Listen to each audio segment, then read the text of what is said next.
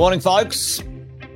Got to learn, got to remember what to do, which buttons to press. But hey, welcome back to 2024. Anyway, welcome back to me. Probably many of you are already back at work.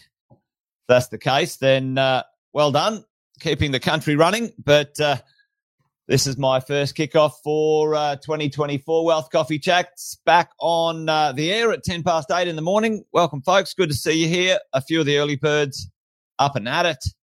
Fritz, hey, we've got to catch up, Fritz. I know that you and I need to have a meeting. So good to see you here.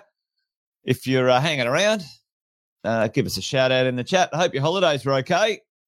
I survived a tornado here in southeast Queensland. So did a few other people. That was interesting, exciting times. But hey, listen, let's get into it this morning because we've got a very special guest with us this morning. First kickoff, bring out the big guns tonight.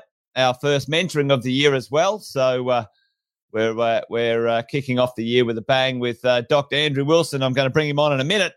But what's 2024 got in store for us, folks?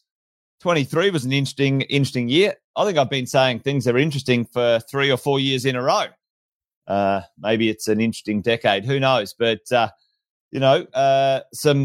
certainly some interesting headlines that I saw over the holidays. A few things popped up. So I thought I'd sort of kick off with those and then get Dr. Andrew on in a second, maybe just to tell us about his thoughts about where we're at and what's on for tonight at mentoring. But the big one, and it's always interesting, I should have gone and checked this one, but, population panic. I love these headlines. The old media loves a little bit of, clickbait headlines, but, population panic, 27 million population 18 years early. And certainly in the world of property investing or property management, many of you have our team manage your properties.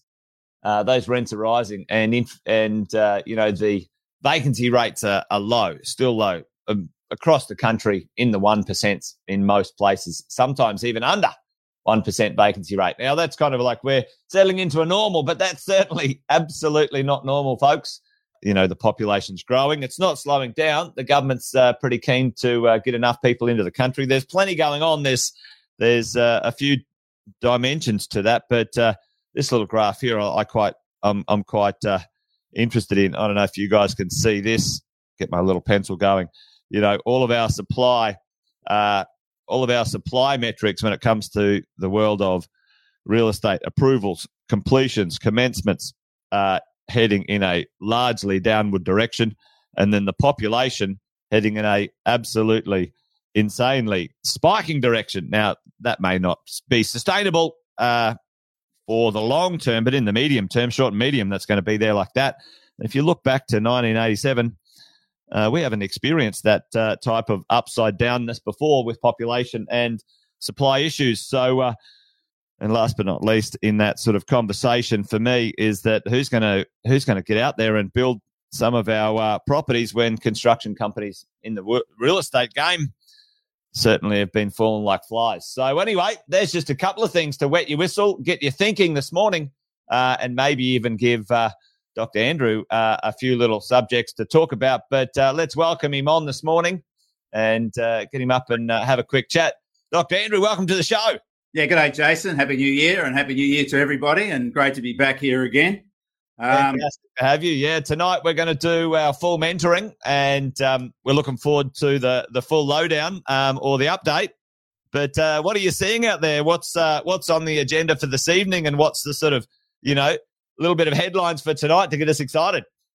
Well, look, obviously, Jason, the first is the year that was, 2023. Let's have a look at what was a fabulous year, really, for the housing market. And in the context of what was so much negativity to begin 2023, I'm not sure those forecasters who predicted, 10, 20, 30% falls in house prices in their shame have disappeared. They'll be back. They're always back. They were there during COVID. They've always been there. And they always seem to get it wrong, don't they? They got it wrong big time last year. And that's what we'll look at, just how strong the markets were last year. And the reasons behind it, Jason, I think that's important to understand. There's, those that did get it wrong have been, fishing around thrashing around looking for reasons to justify their mistakes. It was a surprise. Yeah, well, not to everybody, was it? Not to us. But I was interested in that chart that you showed at the beginning of the show. And a lot of these analysts, where that chart I think is derived from, they're part of the story in terms of thrashing around looking for a reason why we bounce back. And migration is the easy go-to solution. Well, it's not the reason that we had such a strong year last year. Migration, high levels of migration are certainly a lagged impact. Not everybody's going out, buying in the eastern suburbs of Melbourne or the lower north when they come here to live for the first time. So that's a bit of nonsense, and yet those markets were very, very strong. But look, it's an easy excuse, an easy reason to justify why so-called experts, got it wrong. But I think it's interesting, and we've been saying for quite some time that, we've undersupplied our housing markets now for the best part of a decade. Yeah. There's systemic reasons for that. It's nothing that's come out of the blue. It's just over time we've really restricted the capacity to build new homes in this country. And finally, it's caught up with us. And the issues over COVID with lockdown, firstly, which was supposed to result in a collapse in house prices. Well, it didn't. It actually resulted in a boom. But that's exacerbated because following closed borders, of course, we've opened our borders up. So we've come with a rush, big numbers, 500,000 coming into Australia. And, there's the reason for our house price boom, right, or home price boom. Well, as I said, that's nonsense because most of those migrants haven't driven markets where they've been their strongest. Yeah. But I think it's interesting when we see that 500,000 and the government's sort of thrashing around looking for some solutions because they're under political pressure. As you mentioned, those skyrocketing rents, something's got to be done about it. Well, I don't think anything can be done about it, in my opinion. But they're going to restrict temporary migrants into Australia. And that means, because that's where the bulk of the change has come, not in full-time or permanent migrants, but in temporary migrants. And it's really easy to sort of understand why, because we closed our borders for 2 or 3 years. And by temporary visas, we're talking about students. Students mainly, is it? Yeah. Yeah, and that's what they're going to cut down on, which isn't good news for a big sector of our economy, which is higher ed. But of course, we're getting a big number of temporary student visas because we're getting the inflow that we normally get, but we're not getting the outflow because nobody's qualified over the last 3 years because nobody came in to study in Australia. So they're not graduating and leaving. So it's all a positive, and we're not being balanced by those leaving once they've got their qualification. So This is a short-term scenario. This is a short-term issue because eventually those that are coming in will graduate, they will move out, and we'll get back to our normal net result for temporary visas. But it's just a bit of a thought bubble, a knee-jerk reaction, but it shows how desperate our government is to try to rebalance what is a terribly undersupplied housing market at the moment. But, this is COVID for you.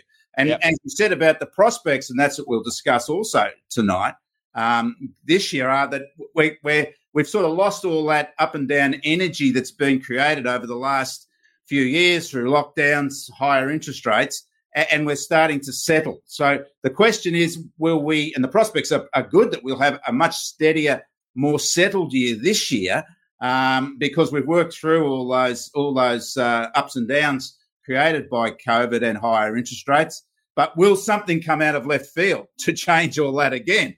Let's hope not, because I think we've been waiting for a more, predictable, more subdued, not subdued, but certainly predictable housing cycle going forward. But no doubt the big problem is we don't have enough homes to not just cover the migrants, but to cover everybody, really.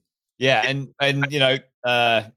no matter which way, I've had a look at it. Sam and I talk about this all the time. Has the government got some magic trick up their sleeve, throw money or whatever at it, and it doesn't matter what they're going to do, no matter who will ask, it's almost an impossible task. So, how do we as property investors and, manage ourselves over this next 3, 5, maybe even 10 years before this, gets its balance back in the marketplace?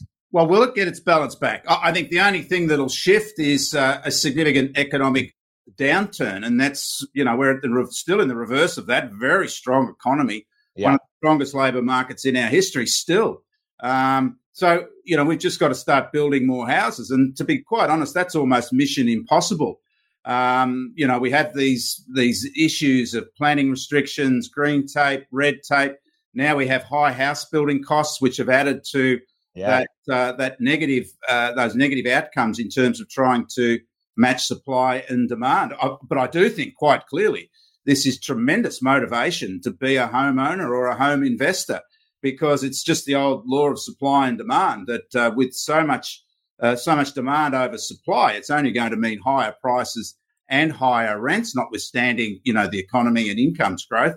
But at the end of the day, it's just really shifting any argument about the security of home ownership and home investment well and truly in favour of security, because we just don't have enough homes to go around. And the government's not going to build them. It's the private sector that will build them. And the proposals the government have come up with, build to rent, etc., will only just nibble at the edges of the problem. A small percentage, I think I saw, like 1 to 3% of the supply chain. Right. So, hang on. And as I said, what incentive this is surely for home ownership and home investment. And as you mentioned, we've had, we'll look at what happened with rents last year. Crazy story, plus 20% growth in unit rents in most capitals, and plus 15% for house rents increases in most capitals. And you mentioned the vacancy rates. Well, we have vacancy rates for houses below 1% in every capital city except Canberra, which is at 1%. And it's only Melbourne and Sydney where unit vacancy rates are a bit above 1%, which are different. And that's, sort of closing fast. And I think what's happening in the rental market is we're starting to see shifts in demand patterns. People can't find somewhere to rent. So what do? They find something smaller, a different type of property. They move, to a regional area. But this is a real challenge for those, that aren't homeowners to secure, suitable accommodation. And it's not just Australia that's having this problem, Jason.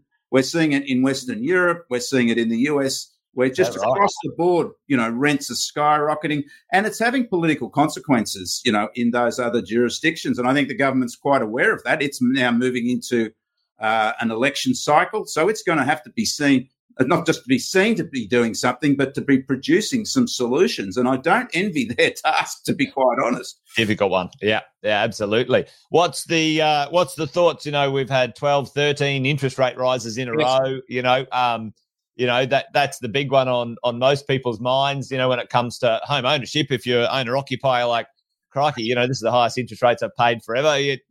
Is the sniff that, we might have some reductions this year, or it's just as steady as she goes? Well, I think that the Reserve Bank's been fortunate. I think they made a couple of blues last year. They went into pause mode a bit too early, but maybe circumstances will favour them. I think certainly the outlook now, with inflation continuing to fall, still a strong economy, but we've just seen unemployment ticking up a little bit, still very low. But the Reserve Bank would be happy to see slightly higher unemployment. And, of course, high numbers of migrants are adding to that, and that's fine. So I think the outlook is for steady rates this year. The real issue with inflation has been, when you look at it closely, the price of oil. Really, inflation has tracked backwards with oil. As it's fallen, so has inflation falling. It sort of begs the question, did we ever need to raise interest rates in the first place? We just had to wait for oil to fall, which it has, and inflation is falling. But there's still a task ahead of Australia. Its inflation rate is around about 1% or more higher than the US, and yet our interest rates are lower than the US. So there's a story there. But I think circumstances may favour the Reserve Bank in the sense that we don't have to go as high as the US has gone with their interest rates. And I think that the outlook certainly at the moment is steady as she goes. And let's remember, Jason, interest rates are still around about 1% below where they were at their previous peak in 2011. And we did start at zero, so we couldn't sort of start anywhere lower than that. And, hey, we had 13 interest rate increases through 22 and 23. and house prices increased 10%. So I'm not sure that sort of holds, but certainly you're right that, steady interest rates will be welcomed by mortgage holders going forward. I really think, you spoke about clickbait before, but discussions about interest rate cuts are a little bit too premature at this stage. It's, I think it's been driven by markets that want to see, looking for a margin in terms of changes in rates. But I think, we'll stay where we are for some time. But, of course, as I mentioned before, it depends on oil. We don't want those issues in the Middle East working their way into higher oil prices, because that will then, certainly on the trends, it'll push inflation up again and may mean higher interest rates, particularly for Australia, which has kept their rates lower than certainly the US and other similar advanced economies. Yeah, well, listen, we're going to dive deeper into that tonight. I know you've got some data. We love data. So much data. Too much data, but anyway, we'll manage. We've all got our popcorn and lemonade or whatever we've got lined up for this evening, Dr. Andrews. So appreciate you joining me this morning, giving us a little bit of an insight on what's going to happen tonight. But looking forward to the full update and debrief for this evening at our mentoring, folks. Thanks, Jason. I'm looking forward to it very much as well. See you tonight. See you, mate. Thanks, Dr. Andrew. All right, folks. Well, there you go. We've got the preview. The heads up on what's going to happen tonight, but I'm sure there's going to be a lot more. What do you reckon? Chuck it in the chat for me. What do you think that 2024? Try and get that one out. Not quite in the flow of things yet. 2024 has got in store for us. Property prices going up, rents going up. For you as a property investor, where are we? What are we doing? Good questions. I'm coming out of my Christmas slumber and starting to pontificate which way the market's going to go. But the best of the best, Dr. Andrew is going to give us all the insights on that tonight. So looking forward to that, that's for sure. Great to have you here with me this morning, folks. And spread the news. Let everybody know. Tell the world. Anyway, just tell everyone at Mentoring we're back at it 8:10 each weekday morning for Wealth Coffee Chats. This year, folks, we're going to bring out our 6-star team experts often. Finance, property management, property deals team, accounting, you name it. We're going to have them come and host a Wealth Coffee Chat, and you guys can pick their brains, ask some questions, find out what's going on from each of the experts. So I'm looking forward to that this year. Hopefully, it adds value to the Wealth Coffee Chat show. But great to have you here this morning, Chris. G'day, mate.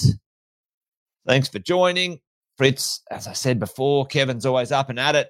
Thanks for joining us, Kevin. Evening for you over there in Florida. Brendan, good to have you back. Thanks, mate. Combed my hair today and had a shave. Feeling like I'm in business. Anyway, there you go. All right, folks, that's it from me. Wealth Coffee Chat done and dusted. Good to have you here. Thanks for joining. See you guys tonight. Make sure you're there for mentoring and join me again tomorrow for another one. 8:10. You guys know the drill. All right, folks, that's it from me. Adios. Bye-bye.